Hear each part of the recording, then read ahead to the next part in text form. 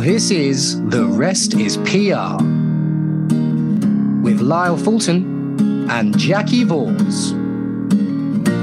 Hello, everyone, and welcome once again to The Rest is PR. My name, as it will always be, barring incident, is Lyle Fulton, and I am joined, as I hope I always will be, by the wonderful Jackie Vors. Jackie, how are you this fine Friday morning? So it's Friday still, but it's like slightly alternative time. How are you doing? How has your week been? My week has been interesting because you know how we have all these sort of bank holidays.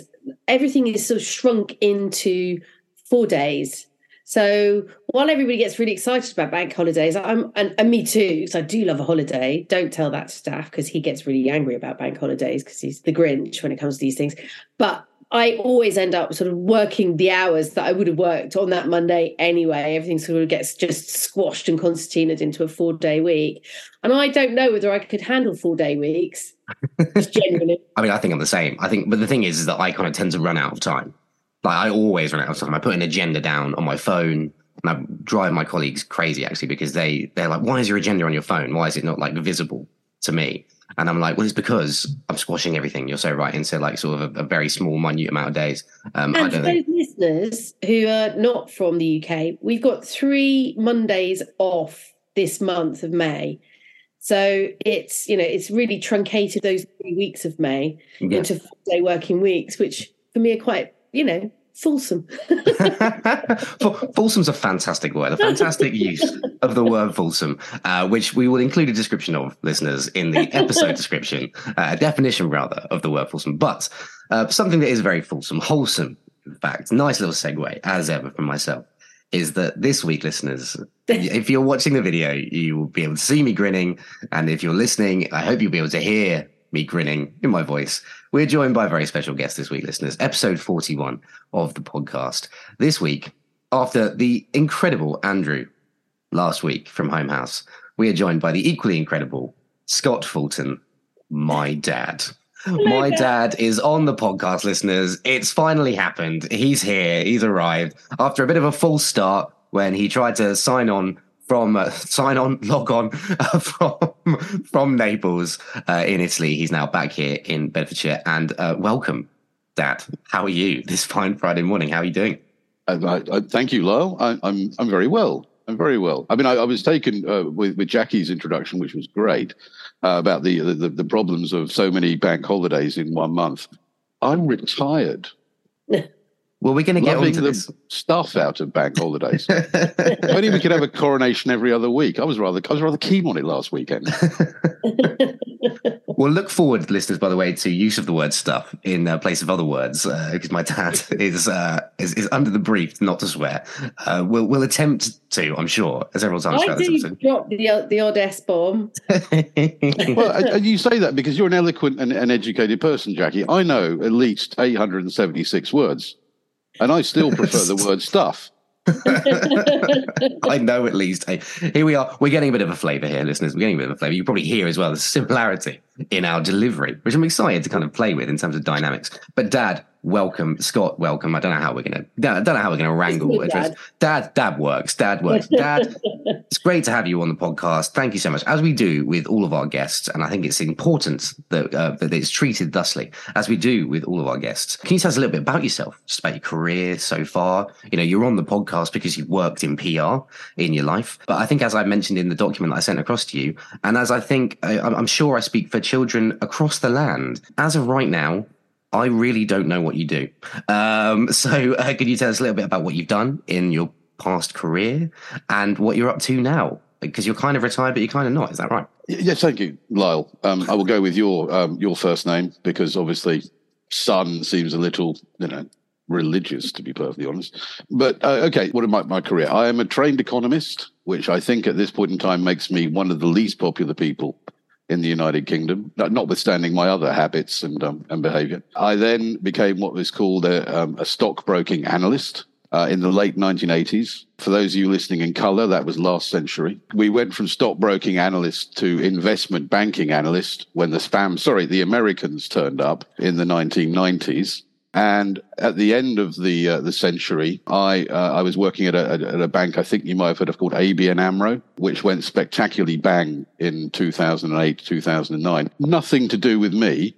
I also worked at Merrill Lynch and the Royal Bank of Scotland, amongst other things, and they're no longer around, and that had nothing to do with me either. But I then saw the light, or indeed the very large redundancy check, and went into public relations, which at the time had a very symbiotic relationship between the investment banking community, which is known as the sell side, which we'll come on to. And so I walked into one of London's, at that point, finest financial PR companies called Financial Dynamics. And I joined them in 1999, 2000. And from that point, my career in communications evolved rather than being a sort of an analyst and someone who spends most of their time with spreadsheets. Thereafter, I've been both in agency and in-house. In-house was within the retirement space, which is now, very topical given my current situation. I worked on a couple of other in-house places and did some work in investor relations, which has become my thing since the financial crisis. Again, not my fault. And in terms of investor relations, I've worked with a number of agencies and a number of companies. What I currently do is I work with a listed company in London. It's on the alternative investment market. And we are trying, we are not trying, we are evolving and eventually succeeding in bringing a new technology from South Korea into Europe, which converts waste plastic into its component parts, being fuel oil and naphtha, which is the most difficult word to spell. Is it NAPTHA? Because that's what it sounds like. Yes, phonetically you're absolutely right, but there's an erroneous H in it. It's NAPHTHA. I know, right? Ooh. And I've been blaming the Greeks for about the last 6 months for this. They were responsible for the financial crisis, by the way, and spelling. There we go. Right. There's lots to unpick here. I mean, I think we're going to call this episode... Mountains to unpick there. Do you want to start, or shall I? I think you should go, actually, Jackie. I think you should go. Yeah, why not crack on? So I'm fascinated by that sort of leap that you took from analyst to PR, because in my small Pooh Bear brain, being an analyst and having those sort of very honed skills is quite a different set of skills to being a communicator. Or would you disagree? I often disagree, Jackie. But I mean, obviously, no, you are right in a sense, because necessarily where we are now, investment analysts are kept in dark rooms, fed, quinoa, I think that's how you pronounce it, and told to spend, told to reinvent the wheel. But when I started, which was pre-Big Bang, and again, for those listening, in 1986, the government at the time, which was that of Margaret Thatcher and the Conservatives, deregulated the London stock market. And as a function of which they allowed oiks like me into it to become, before that, it was typically the purview of the second sons of the landed gentry. You very often hear of a Friday evening, where are you going? I've got a small place in the country. Oh, really? Where's that? It's called Gloucestershire. But in that, my family doesn't own half of a county. It was very much an egalitarian time. But the science of investment analysis was very much in its infancy. And what it attracted was sort of spotty grammar school boys, typically boys who could use, at that time it was Lotus 123, it became obviously Excel dominated, but effectively use a spreadsheet and parse a sentence. We were journalists, and I think to a very great extent what I did and the way that I developed over the sort of 12 years I did it was very much like financial journalists now. Right. And we were more invested. We thought of ourselves as Woodward and Bernstein. I was the tall one. Dustin Hoffman, eat my shorts. But we were very much investigative journalists. We were always looking for, and it was at a time when, very much like today, when companies in London particularly, but also in New York and in other markets, were trying to take the mick. So, for example, I joined UBS in the early to mid-90s when it owned a broker in London called Phillips and Drew. And the reason it had owned Phillips and Drew was because Phillips and Drew had done something for the benefit of the tapes, a little bit off regulation, in a company called Blue Arrow, which was a recruitment company. And to that extent, we had a lot of different corporate issues or maybe crises where the analysts were seen as people who were supposed to go and find them and make sure that your pension fund didn't invest in them. Oh, wow. So really, I'm just thinking about some of our previous guests. So we've got Eric, who basically does that job. Yeah, absolutely. And he's moved into commentating on the industry and providing, obviously, a podcast with other colleagues that tell everybody about investments in the games industry. Yeah. So I'm starting to see some real parallels with people working in analysis and being kind of like an investigative journalist. And then now I can see the very natural hop over to PR, because journalists often make that move over. Sorry. Gamekeeper. Journalists often move over to PR because I suppose you understand therefore what the aims of those companies should be to build their reputations and protect their reputations and protect ultimately the organizations. Yeah, very much. But I mean, to that point, I worked with Jeff Randall, who came out of the Sunday Times, and he went to Financial Dynamics. I know Jeff, yeah. Yeah, and a whole host of other journalists. And there was a sort of one time, late 90s, early noughties, there was just one-way traffic from News International into the financial PR agencies. And the reason they did that at the time, because I sat in one of the interviews, was that the financial PR, or the PR industry as a whole, were recruiting these people because they knew how the editorial function worked, which I think plays to something you might want to talk about later on, which is that we no longer have an editorial function because everybody has a view and nobody edits it. So true. This is so true. We could go on about that for ages. It's one of my biggest bugbears is that money has actually seeped out of media because of the rise of self-publishing and all sorts of different content vehicles. And so there isn't really that infrastructure anymore that values journalism. No, and I think that, and what is interesting to me is that you're seeing journalists with a certain yen for the investigation go into analysis. We've actually got a sort of a true circle. True circle, yes. And what's also interesting is, to me certainly, is that a lot of my contemporaries have gone into investor relations. They're no longer those investigative analysts. That for listeners and watchers. Yeah, tell us a bit more about that. What is your definition of investor relations? Sure. So I would use an analogy or a comparison, if I may.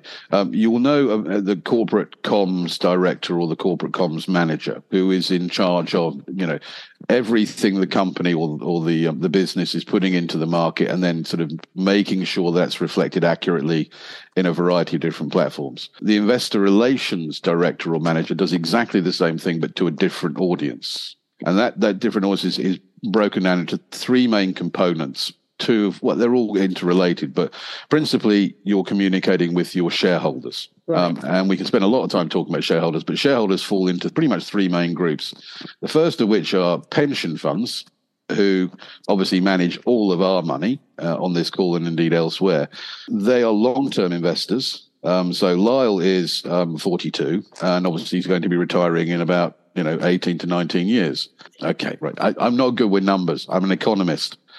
You were deliberately not good with numbers there, though. Can I posit that? You were very deliberately not good with numbers there. Just want to put that out. You know what, Jackie? Everybody's a critic. Everybody's a critic. But the issue with pension fund management is it's long term. You start investing in a pension as an individual when you're, say, 21, you've graduated, etc. And in the United Kingdom, you don't get access to that money until you're 55. And prior to George Osborne's pension freedom, when we were all allowed to go out and buy a Lamborghini with our pensions, you couldn't really get access to it till you were 60, 65. So it's very long term. Your underlying client as a pension fund manager, you don't have to access your clients. They're paying into you, and they don't get the cash for, in some cases, decades. Yeah. So it's very passive money. It's huge, by the way. I mean, the UK pension fund industry is the second largest in the world. Wow. The numbers are extraordinary. And pension fund money pretty much dwarfs every other pool of money in the investment market. And again, it's very long term. To a very great extent, it's passive. It's not a hedge fund. Okay. But then secondly, you have these more active, shorter term, much more aggressive funds, which typically are hedge funds. but there can be other active managers who are not necessarily directly managing pension fund money, but they are clients of pension funds when the pension fund manager has just had enough on a Wednesday and wants to go and have some fun on Thursday, so he puts some money into a hedge fund.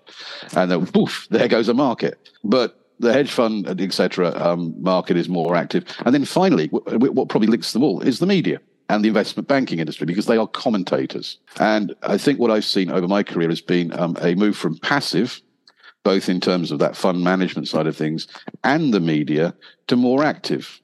So you have more activity and more active strategies in fund management, but you have more active activity and active strategies within the media and investment banking. You'll have journalists who go after a company. You have analysts who go after companies all the time. I won't name any names, but I know the analyst who took down Purple Bricks. Right. And anybody with access to that famous text-based search engine can find out who he is. And Lyle knows who he is, to be fair, and has spoken to him a number of times. Yeah. And he is a friend of mine. But he was passionate about Purple Bricks not being a great company. I think I'm all right in saying that on the record. Yeah. And he spent a lot of his time, and he worked for very, very sizable and high-profile investment banks. And he spent a lot of his time, saying that to people. As of this week, Purple Bricks have effectively announced. I think I'm parsing, and I'm again slander libel, but they've said that they may be in receipt of a bid for the company, which bid is below the current share price. And the current share price, this stock having traded over 100 pence at one stage, the current share price is less than 6p.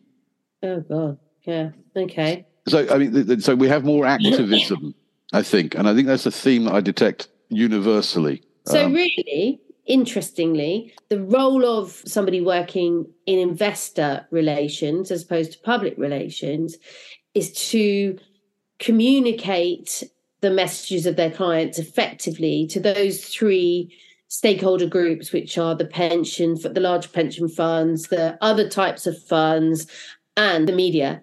And if you were Purple Bricks investor relations PR, you'd be trying to work out a way to communicate to that analyst all the good things that Purple Bricks did as well, to maybe hopefully balance out his opinion and his judgment of that organisation. No, exactly right. So really, it's quite a stressful. I would find being sort of responsible. I find being responsible for companies in PR in itself quite stressful, but to be working directly in the sort of the show me the money, to be really affecting a company's bottom line, which is its value, is quite a powerful job. Yes, isn't it? Yes and no. Obviously I don't want to big myself up, much though I am tempted to and prone to do. But the issue is it's a diffuse supply chain for the information. It's a diffuse or diverse audience. So to a very great extent, directors of IR, managers of IR are the messenger. You're not at the coalface. Typically investor relations people, directors, etc., report to the finance director and not to the CEO. And not to the comms people? No, it very much. There's a fundamental dichotomy there, because comms is seen as sort of no, not at all. It's more subjective. Put it this way: public relations is seen as positioning the brand elements, the brand strategy, what the company is all about qualitatively. Right. And IR is about what you manage to produce financially and what you're going to do about that. I saw it very much as like my marriage, which I know I apologise to my son for this, is over. Oh, here we go. Good. Well, it is and it isn't. We're not going to get into this. We're not going on the couch here, right? Okay. So, for reasons that need not detain us. To be fair, right? Some drink was involved, but Lyle's mother and I got divorced. I think about 15 years ago. I have memory issues, so most of this is rubbish anyway. But we got divorced, and you're lucky you have memory issues. By the sounds of it, currently, wish I had memory issues. I know. 30 seconds.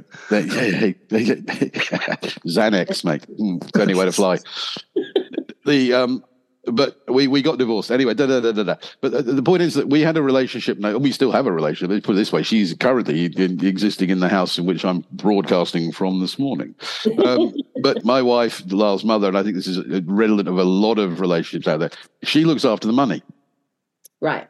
She looks after, the nuts and bolts of the relationship. And I always used to say to people, this is probably why we got divorced, I go out and make the money, and she just spends it.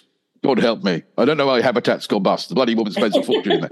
But to a very great extent, I was all about the brand. And I was about presenting the sort of the combination, right? And that's probably why Lyle the son. I mean, one of my sons has changed his surname, literally, because I was that bad at presenting the brand. But the point is that that's straight facts as well. That's actually true. No, that's 100% true. Correct. Yeah. But my point is that in any relationship, and I do think that sort of commercial or corporate comms and investor relations is very much like a marriage. Yeah. Where you have the brand and very promotional. Glass. Let me put it another way. I've always thought of PR, corporate comms, etc., as the glass is half full, and IR, the glass is half empty, or in some cases, completely empty. Because the minute one starts talking about money, and I mean, I note, for example, this morning that the Hut Group, THG, has made an announcement that it's ceased talking to the private equity fund that was looking to buy it, which is Apollo. I don't know why these really aggressive hedge funds always have Greek gods in their titles. There's a broker out there called Zeus. I stuff you not. All right. I mean, it used to be like we had Phillips and Drew, Merrill Lynch, ABN AMRO. That's just okay. You just throw up some letters in the air and, see what happens at the end. But now we have Zeus. I'm waiting for there's going to be a broker out there called Thor. Maybe the mighty Thor. No, that's Daft's dad, the mighty Thor. So, and listeners will know because Daft Shellstrom is our managing director, and his surname in English means what, Lyle? It means crackling electricity. Crackling energy. It means something loosely about lightning. Yeah, crackling energy or sparkling energy.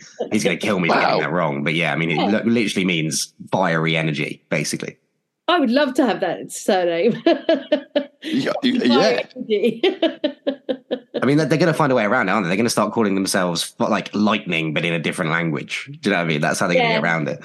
And I couldn't pronounce it either. But yeah, I'm really interested. I'm intrigued by this as well. This idea that kind of, I think a question we asked in the briefing document is and I spoke to you, but before we went live, before Jackie came into the meeting, Dad, what wisdom have we lost in knowledge? And then you said, what knowledge have we lost in information? And increasingly, this idea of kind of the two things kind of being a marriage between one another. I said before we went live, didn't I? Seemingly now everyone knows or is able to know everything. Whereas when you started out, that was never a thing. How has that affected and changed the way you work? How much has the fact that information is just so readily available, how has that changed the dichotomy in the relationship between IR and PR and how you work as well? How has that altered things? Yeah, I think, so if one accepts that PR and IR is a marriage, then what we're going through at the moment is one of what we call a rocky patch, okay? Because, the historic relationship relied on very clear delineation of the audiences to whom you were addressing or to which you were addressing. Yeah. And now what's happening, of course, and I'm going to use GameStop here because it's a reference point for pretty much everything that's going wrong in the world right now, with the possible exception of Sudan, because I understand they don't play games there. Cut that out for serious, right? Because there's a lot of Sudanese cab drivers in Bedford. Yeah, who are all obviously avid listeners. The rest is PR. You told me this had a wide audience. It does, okay. But I don't know if they're going to be listening to it. This is comedy gold, mate. Seriously, and I've got. Where am I? But my point is that if one accepts a sort of marriage between a sort of a qualitative and a quantitative, or a quantitative and a qualitative relationship between the two components of communications corporately to their various stakeholders, then one has a situation now where that is only going to be successful if that delineation persists. Now, when one gets to GameStop, you have, technically speaking, the retail sector, or the retail investor segment, who typically, and certainly in the UK this is true, but typically don't have a voice. You'll hear about the ShareSoc or the Quoted Companies Alliance or whatever else it is in the UK, but they are very much seen as people who turn up to the AGM for the free tea and bickies. All right. And they're not BlackRock, and they're not Citadel, and they're not some aggressive hedge fund from Chicago. But I suppose the leitmotif for the pandemic in investment market terms is GameStop. And that was driven by the retail market. And I think that was the watershed moment when it effectively dawned on both the equity market and, if you like, the traditional media or commentating audience. It suddenly dawned on them that every Joe Schmo out there has got not only a voice, but access to the world's biggest communication device ever known. Now, so for example, I did a bit of analysis. I had a look at the FANGs, which are no longer the FANGs because they keep renaming themselves. But we all know, I think, who the FANGs are: Facebook, Apple, Alphabet, Netflix, and Google. And I had a look at the 2 price points against where they're currently trading now, and I put that in the context of GameStop. Now, the 2 price points I used was March the 20th, 2020, which is when the world came to a shuddering halt. And then I used the peak share price thereafter, which in very many cases occurred towards the middle of the third quarter in 21. And then I used the current share price. GameStop is up over 8,000%. I mean, there will be people, if you bought on March the 20th, let me just see if I can get this out for you. If you bought on March the 20th, you paid 94 cents a share for GameStop. And at its peak through all of that crisis, you could have sold it for $81.25. Wow. An improvement of, I mean, even I would struggle to make this sound bad, 8,544%. And that was obviously because everyone was shut indoors during the pandemic with not a lot else to do. Yes, but there was also a campaigning element about it, which I think has become it's now become embedded in the DNA of comms, both public relations and investor relations.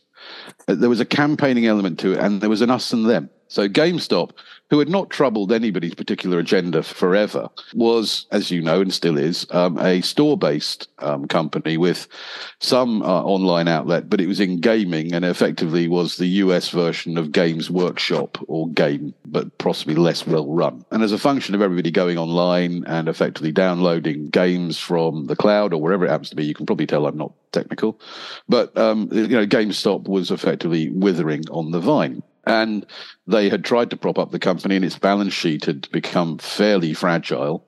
And its creditors, including some of its investors, just started to call in their loans and ask for their money back.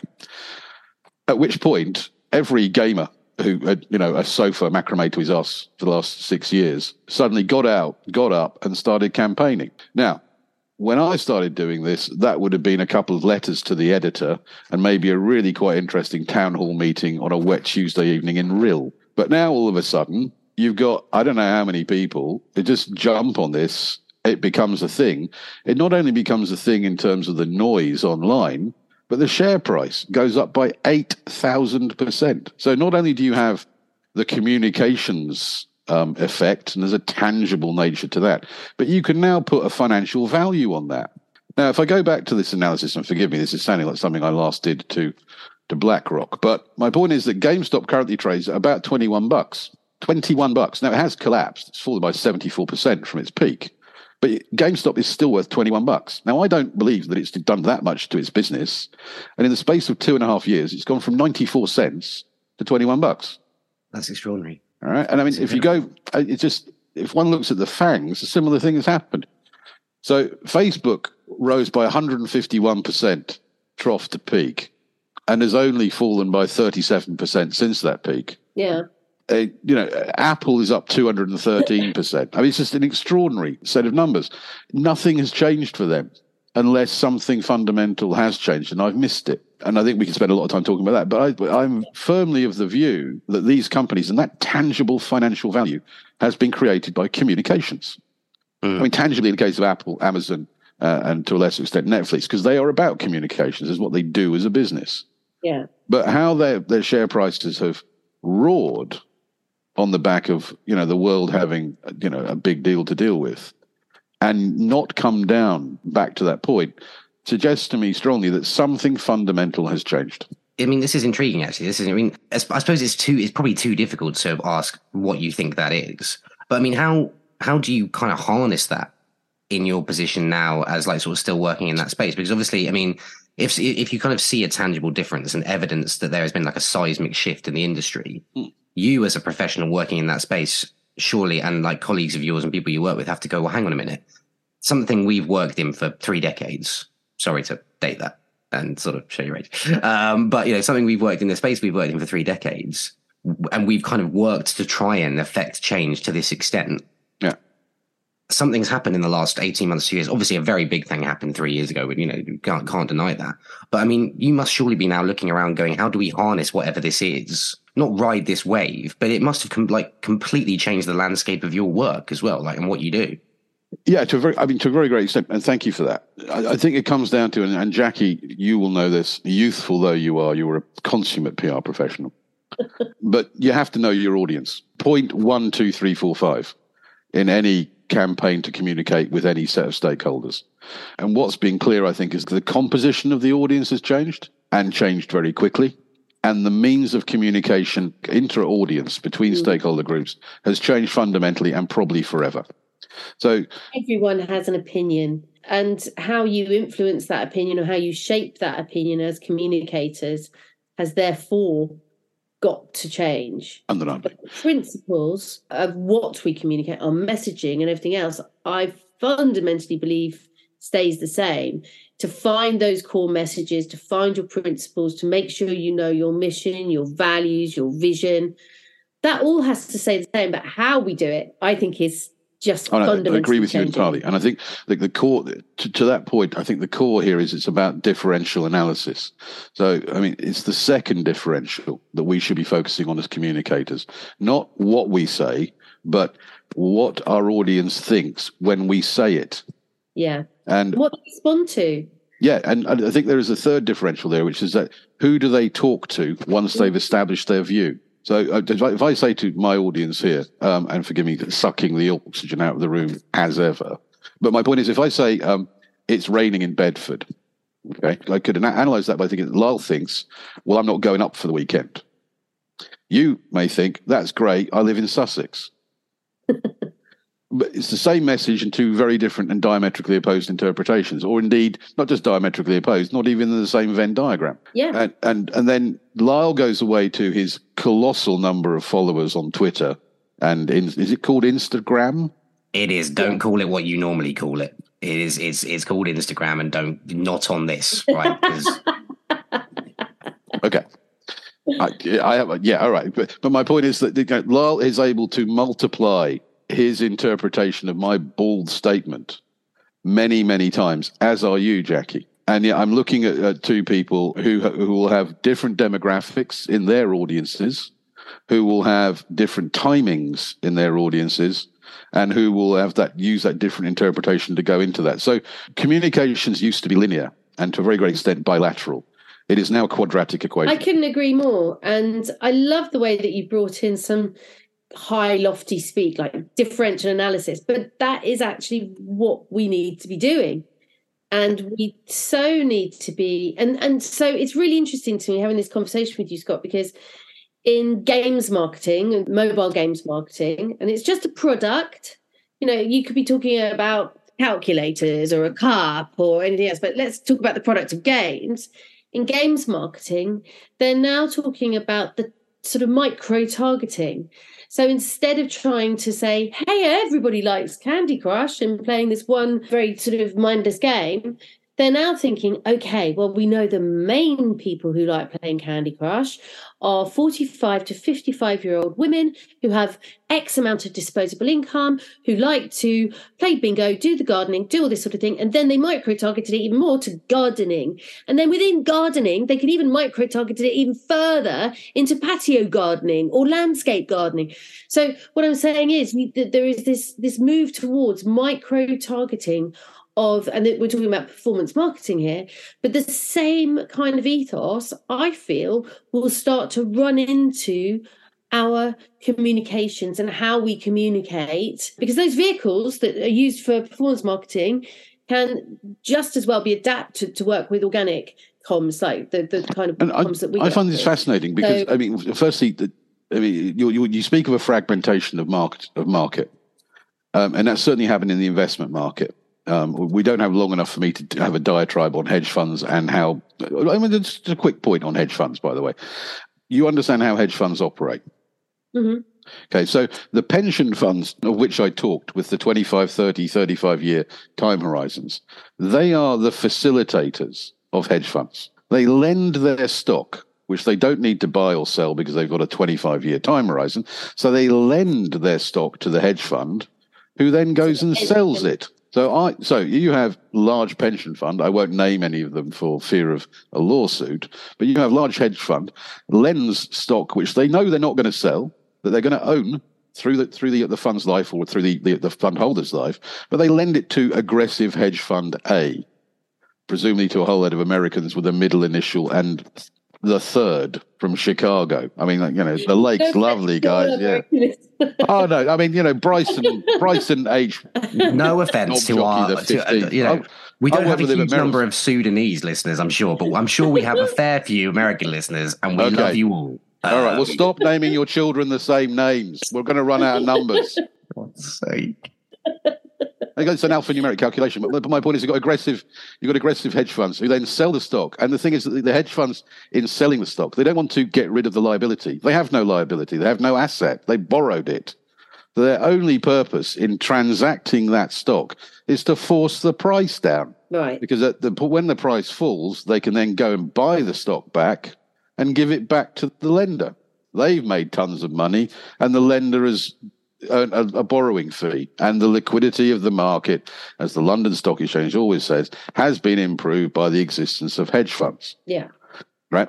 But to that point, that very transaction is not buying or selling stock. I mean, it is in components, but it's a very complicated sort of transaction.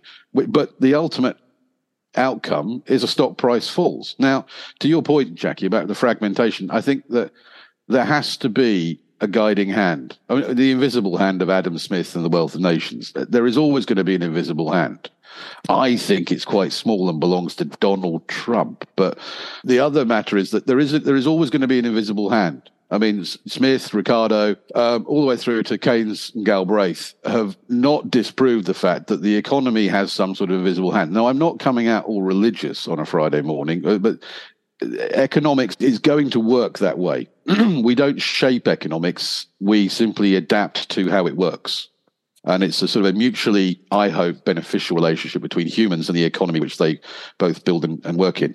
But to that point, we tend to fragmentation just before we go to consolidation. And the more we fragment until we get to the head of a pin and dancing therein, you will get to a point where the invisible hand will start to suggest that there is more value to be had by having less fragmentation rather than more.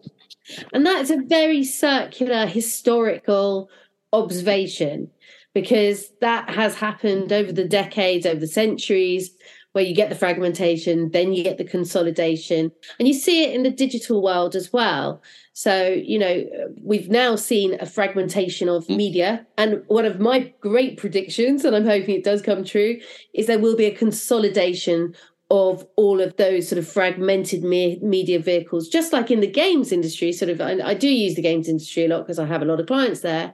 But you see right now that the games industry is super consolidating because everybody's buying everyone else. Every studio is being bought up.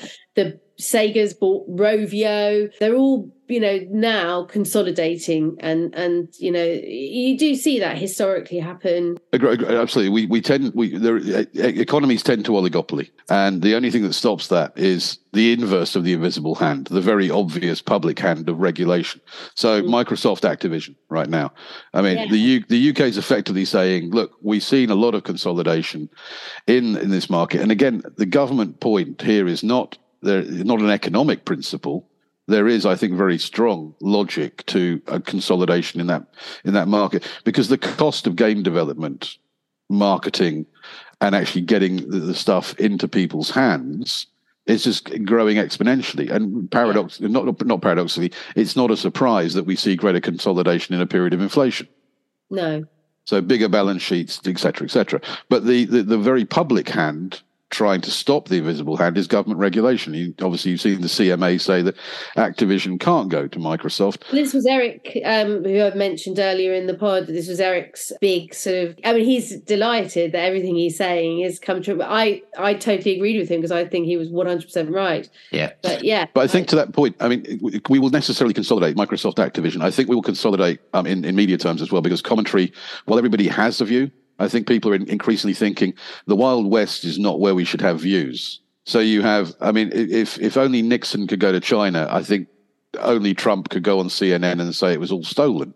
and I think you come to a point where the paradoxes are just too stark. Trump on CNN is probably, and I go on record, Trump on CNN is where the media suddenly turns around and goes, right, this is enough. We have to go back.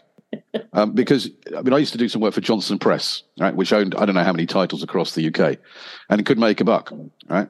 And I thought that when it went out, or when it started to have some serious problems, that was when the UK media was going to wake up and think, we need to do this differently. But I think the UK has an uncertain relationship with its media because we love our fourth estate.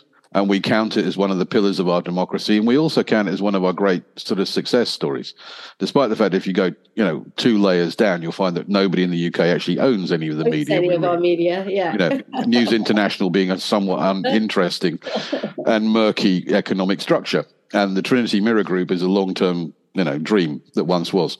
By the way, just on that, when Mirror Group newspapers, MGN, used to be a listed company, I sat next to the guy who wrote that broker's note. Do you know this? Derek Terrington at UBS Phillips & Drew, stockbrokers to the gentry, wrote a research note on MGN. His title was "Can't Recommend a Purchase." There's an acronym in that sentence. Yes, I can. There certainly is. Am I allowed to go there? No. Okay. Yes. Anyway. Yeah. Can't recommend a purchase. The acronym is crap, right? Yeah. And it turns out that Robert Maxwell had a ton of cash at Union Bank of Switzerland, or UBS as we knew them. And he phoned up, the head of equities, who phoned up the head of research, who phoned up Derek. And Derek had to leave. That was a sort of watershed as well. But the other point is Mirror Group newspapers, et cetera, et cetera. We need to have ownership of the media where we have an editorial function. It's great to be on this, and I obviously love talking. I've sucked the air out of the room again. But the point is there needs to be, and then, of course, my son will then go away and edit it down to 30 seconds of me going, blah. Right? There we go. But I think that soundbite there is what we're going to use to promote this episode. You going blur. That's what we're going to use to promote right. this. I'm going to do this. Montewilli honk. You can say that because I knew your father. You can have 10 points. But my point is that there needs to be an editorial function, and we don't have it. So true. We used to have it, and it used to be glorious. I do hope, and I have, just are we talking in cycles? I do believe that the thought leaders and the opinion leaders will start again to rise to the top. That there will be, especially with AI now, affecting our media so much to the extent that a really good friend of mine, a guy called Simon Rotman, who is a very well-known tech journalist, and he's founded What Mobile magazine and all sorts of different magazines. Yeah. He ran a prompt to ChatGPT to say, write my biography for me. And it came back with the most insane biography. Some of it was wrong, but it was actually a really good bio. It was surprisingly good. And so I do think that, as AI and generative AI particularly starts to affect the content and the media that's written, because journalists, Piers Morgan called them lazy. I don't agree with that, but journalists have a really tough time. They're working onto a 24-hour agenda. They're not paid very much. They're certainly not paid for their opinions. They're paid to report. And ChatGPT could, by some, be seen to be quite a godsend when they just need to rattle out a few bits of commentary about this, that, and the other. So with all that happening, and there's no doubt in my mind that journalists will take advantage of that, the thought leaders, so I've taken a long way round to say this, I believe the true thought leaders and the true opinion shapers and the people who have time and money to think about the information they're getting will rise to the top in terms of influence. And my therefore belief is that those people will be the people we need to be thinking about, targeting and speaking to and getting our organisations' messages across. And then for all the rest, I'm afraid a lot of PRs are going to turn into prompt engineers, and they're going to become that wave of content generation, which is necessary for research and everything else. I think that's right. I mean, the thing is, when I sat in the august and mighty tower of Financial Times or Citygate, I went to the Middle East and worked with Burson Marsteller, for example. There was very much a thing that there was balloons and T-shirts and there was financial PR, right? But whenever we got to the end of the month, balloons and T-shirts was making way more money and its margins were way higher than this august body of experts opining that, no, I think you need to talk to Samuels at the Financial Times. He's got a far better idea of economic value added. Economic value added was a made-up piece of stuff in the first place, and we disappeared up our own stuff for about 10 years trying to work out how stuff happened when EVA didn't allow us to predict it. The guy who really liked it was a guy called, okay, I won't name him, but he ended up being the finance director of Credit Suisse. So okay, great. So you won't name him, but anyone with Google can go and look up. But seriously, trust me on this. Credit Suisse sake. have had a number of finance directors in the last 5 years. I think that might have been one of their problems. But anyway, he was one of the finance directors they've had in the last 5 years. I sat next to him when I was at BZW, which became Credit Suisse. He loved economic value at EVA, right? Which is nonsense for the record, listeners and viewers. Utter nonsense. Anyway, he loved it, and he went up the very high, and I got headhunted to go to ABN AMRO. The rest is history. But the point is, we can go down rabbit holes. We can go down routes of direction of travel, which all seemed great at the time. And I get the chat GPT, and I get this idea of AI generating commentary because, hey, my phone is cleverer than me, so why don't we use some of those? Do we still have mainframes? No, I don't Okay. think we have mainframes. We have server banks, basically.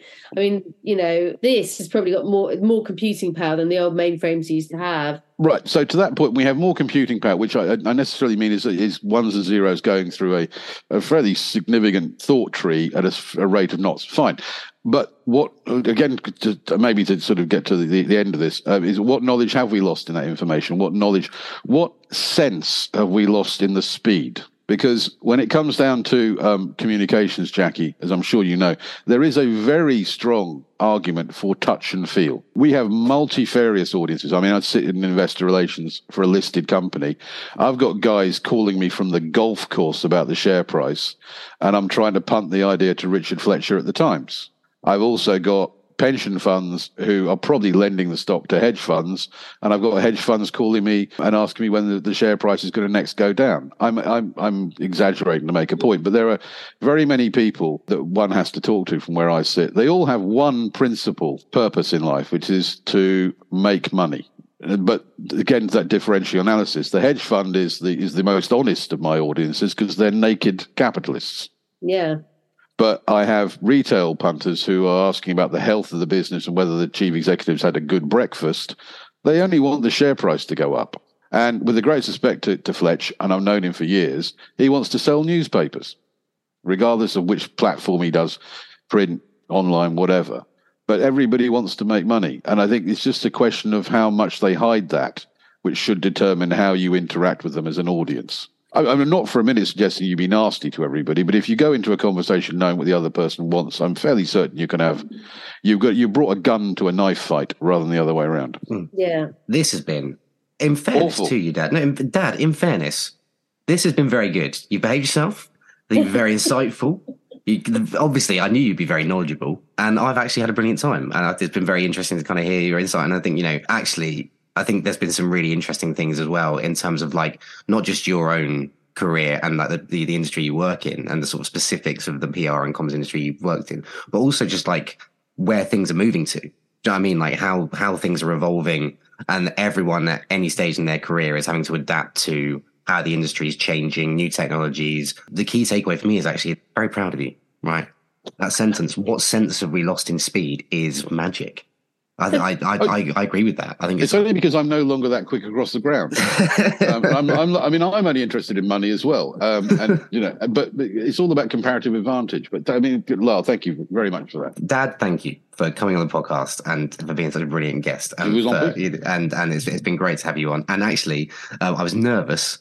No, I wasn't. I'm joking. But I'm glad you've been brilliant. A few quick T's and C's, listeners, before that's my dad. For those watching on video, you'll see my dad's looking at me quizzically. But a few T's and C's, as we always do, listeners, before we finish. I won't point to anything my dad's involved in because he's involved in lots of things that he's just mentioned in the podcast, and we'll link all those things in the episode description. And you can obviously go and check out what my dad does. He was on LinkedIn for a while and wrote some really interesting things, and just go and look my dad up because he's great. And I'm bound to say that because I'm biased, but he is great. But if you are interested, as I hope you are, as we hope you are, in the podcast, then you can email us if you want to be on the podcast or if you have something you'd like us to discuss. It's info@therestispr.com. You can also go to therestispr.com for more information on the podcast. You can also email info@demozo.com, get to us that way. And obviously, if you want to check out what Demozo have been up to, and you absolutely should, because there's lots of really exciting things coming up for Demozo, then head to demozo.com. As ever, you can also get in touch with us, Jackie or myself, via LinkedIn, and also give us a follow at The Rest is PR on Twitter, capital T, capital R, capital I, capital PR. Really is as simple as that. Jackie, same time next week. What do you reckon? Yeah, definitely. We've got a fantastic guest listeners coming up next week. I'm really, really excited as well. Guests coming thick and fast, which is brilliant. And they're going to be coming from Japan. So we're having to time it fairly interestingly. So really excited for that. Japan. Not the band. country. Yeah, no, they're coming from the band. Let's hope the Wi-Fi works better than Naples. That's it. Yeah, the Japanese. Yorishiko negaishimasu. Hey, there you go. See, his skill set knows no bounds, and that's why I'm cutting him off right now. Could I just have one plug for my upcoming book? It's called Greatest Hits Volume 2. For publicity reasons, it'll be in a shop near you. My dad, ladies and gentlemen, it really has been glorious, and I'm being genuine. It actually has been fantastic. But listeners, thank you so much for listening to the latest episode of The Rest is PR. From Jackie, my dad, and me. We'll see you next week, but it's bye for now.